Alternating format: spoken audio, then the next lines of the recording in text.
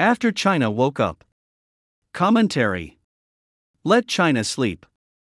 For when she wakes up, she will shake the world. A quote generally attributed to Napoleon 2 centuries ago became relevant again after the turn of the millennium, when the momentum of China's reforms was increasingly felt around the world. The word appetite is used in China Shakes the World by James Kinge, China bureau chief for Financial Times, for China's global gobble-up of jobs, raw materials, energy, and food. Today, China has made aircraft carriers, and it is the consensus of its government and people to compete with the United States as a superpower. Every day in the official media and on social media such as Weibo, China's Twitter, there are attacks of all kinds on the USA, who had supported China's entry into the WTO 20 years ago. The Chinese government has even coined a phrase, the party of the USA and the West. At first glance, this term looks rather illogical to single out the USA and have it juxtaposed with the West. But the communists have a reason to do so, to highlight a group of unfriendly countries steered by the USA, whose enmity China needs to get rid of as a foremost diplomatic goal. In other words, this term serves as a tool to struggle against the USA. China's inconsistency between words and actions is increasingly felt, following its ever-growing national strength.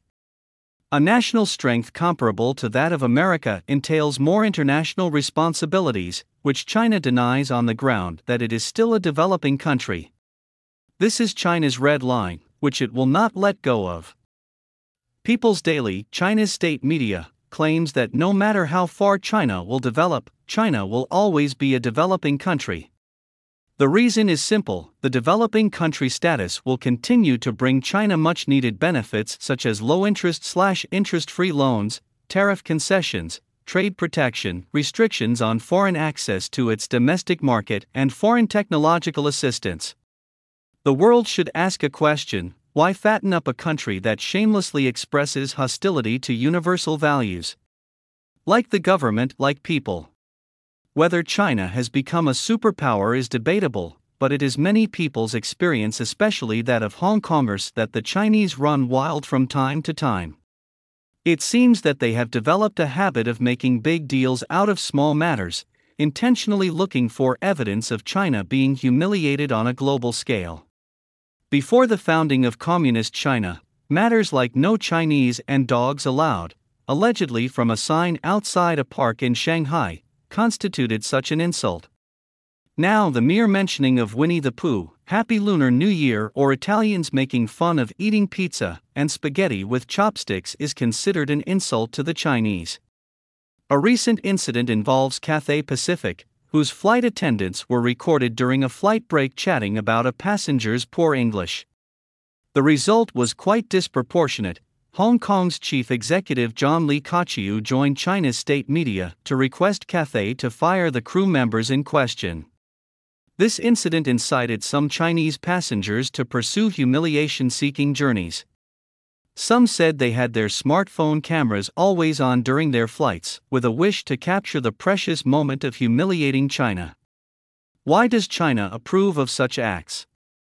Probably such passengers serve the regime's purpose to expand its soft power. For example, after the above Cathay incident, it was found that its crew members took the initiative to speak in Putonghua rather than English as before, which the regime is certainly happy to see. In contrast, the regimes, both those of China and Hong Kong, choose to struggle against satire and humor that should have been within the bounds of freedom of expression. Zunzi, Hong Kong's veteran political cartoonist whose works have all been removed from the public libraries, is one example. Another is Li Haoshi, a renowned comedian of China, who was investigated by the police for having mocked the Liberation Army as wild dogs. In China, brilliant minds are struggling, and those who run wild, like the Boxers, a xenophobic movement in 1899 that resulted in a joint expedition by 8 powers, are always praised. Legendary hero Fok Yuan Cap, a Hong Kong TV oldie on a martial art master in modern China, has a very popular theme song whose lyrics go, "After 100 years of sleep, our countrymen are gradually waking up. Those who have woken up and run wild should have remained asleep."